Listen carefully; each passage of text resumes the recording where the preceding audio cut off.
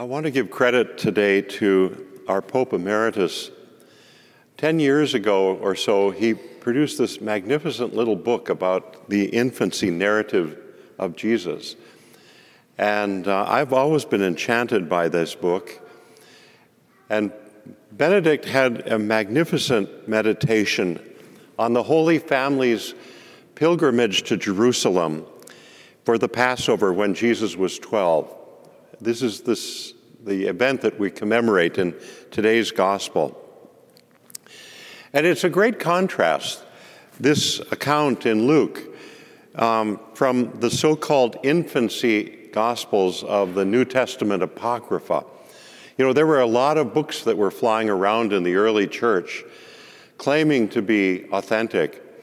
And one of the most bizarre was a book called The Infancy Gospel of Thomas. And I just give you a sense of this craziness that they were dealing with, that the early church had to deal with. So I was thinking here just for a moment, imagine Elizabeth's son with divine power at his age now, and all the exciting things could happen. Well, that's what the infancy gospel of Thomas did. Jesus, as a little boy, was making little doves of clay. And he got in trouble with the rabbi because it was the Sabbath. And the rabbi came and chewed him out for working on the Sabbath. And Jesus looked up at him and said, And he put spirit into the doves and they flew away. And Jesus said to the rabbi, "So what's your problem now?" And it kind of went on like that. If you want to be entertained, you can find that on the internet. It's really stupid, but it's this story is totally different. Pope Benedict said that we can draw 3 lessons from this. First of all, that Jesus was raised in a normal family. His family was devout and pious. And they were very committed to the traditions of their faith. Jesus is sometimes portrayed when we talk about Jesus, his human life, he's sometimes portrayed as one who emphasizes personal freedom over the law. But we see something different going on here. As the Son of God, Jesus brings a new freedom, not the freedom of somebody without any obligations, but the freedom of someone who is totally united to the Father's will, someone who helps mankind to attain the freedom of inner oneness with God. This is such a magnificent insight, especially for people that struggle with what do we do about all the rules and the traditions in our faith? Shouldn't we just push them aside and just live freely? And the church learned from Jesus here that true freedom is being squarely and perfectly in the will of the Father. So in the Holy Family, freedom and obedience were combined in a healthy manner.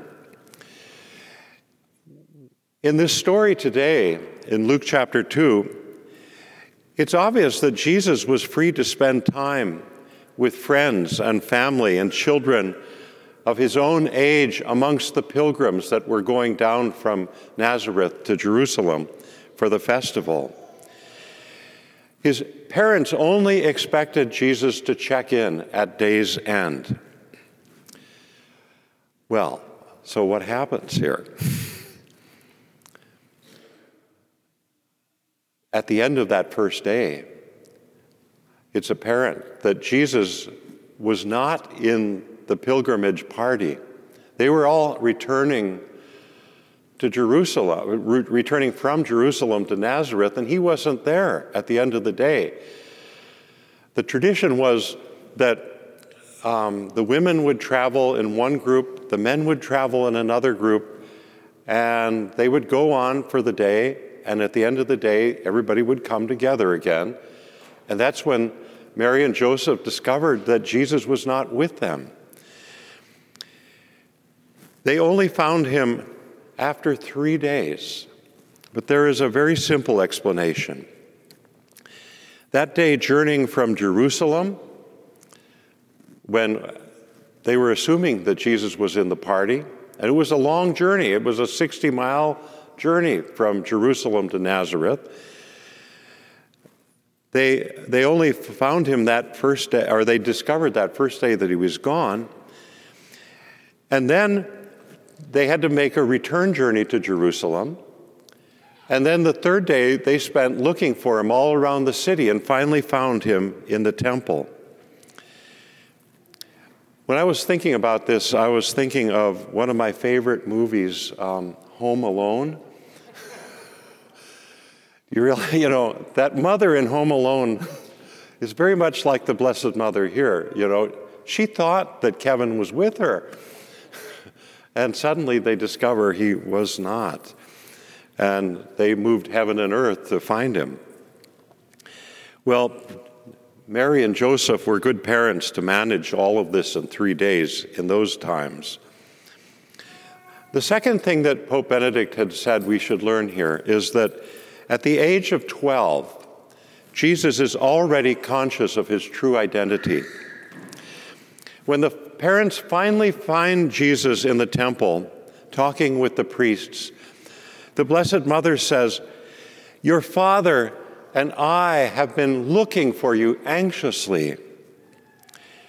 And Jesus corrects her, "Mother, I am with my Father. I am here with my Father." These are Jesus' first words that are recorded in the Gospels. And what he is saying here, of course, is that his true father is not Joseph. And the Holy Father, Pope Benedict, said, "Could the divine sonship of Jesus be presented more clearly than it is done here? I must be in my Father's house." What might seem like disobedience or inappropriate freedom vis-a-vis his parents is in reality an actual expression of Jesus' filial obedience to his Father.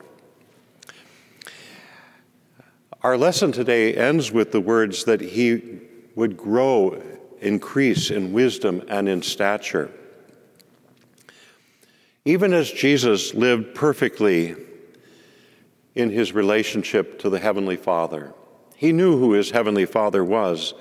Jesus really did live the life of a human being. He was not some divine spirit that was occupying a human body. And this becomes absolutely crucial for our salvation, because as the Church teaches us, the unassumed is the unhealed. If Jesus failed to assume any part of human nature, that part could not be healed. And our church looks back on this and draws such a wonderful lesson from it. I quote from St. Jerome, "How does he who is wisdom receive understanding? Jesus advanced in wisdom and age and grace before God and men. This means not so much that the Son was instructed by the Father, but that his human nature was instructed by his own divinity." So there's that beautiful picture of how Christ in his humanity now is growing and being perfected because of his obedience to his Heavenly Father. I was always fascinated with how the early Christians would talk about Adam and Eve and what happened to them. And they used the model of Adam and Eve were basically in the Garden of Eden allowed to go, they were there to go to quote-unquote elementary school. Their education had just begun. And then they sinned, and they got expelled from school. And now what we see in the young life of Jesus is that he is completing that education that Adam and Eve and our human race never had. And so he is learning as he is increasing in stature and in understanding. He is becoming that perfect man that Adam and Eve lost. And the last point I wanted to make is that Jesus' parents in this experience discover what it will mean to follow Christ. Mary and Joseph's experience as frantic parents in those 3 days are a sign of the 3 days between the cross and the resurrection of Jesus Christ. That's how the early Christians understood this. These are days spent suffering the absence of Jesus, days of darkness, whose heaviness can be sensed in the mother's words, "Child, why have you treated us so? Behold, your father and I have been looking for you anxiously."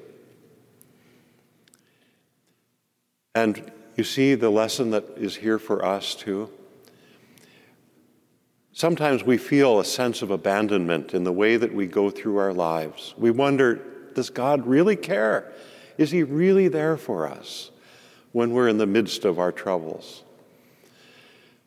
And when you find yourself in that place, come back to this story. Imagine yourself as Mary or as Joseph looking frantically for that child in those 3 days. It's symbolic of the time between the cross and the resurrection. When Mary pondered these things in her heart, Simeon, that holy man that we'll meet up with later in this chapter, Simeon's prophecy of the sword of sorrow piercing her heart becomes palpable. The closer one comes to Jesus, the more one is drawn into the mystery of his passion.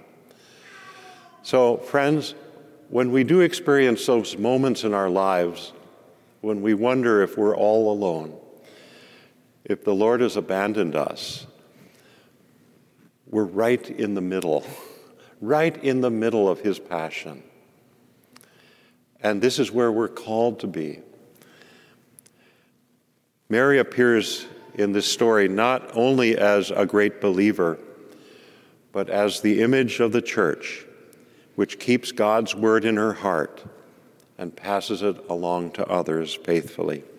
In the name of the Father, the Son, and the Holy Spirit. Amen.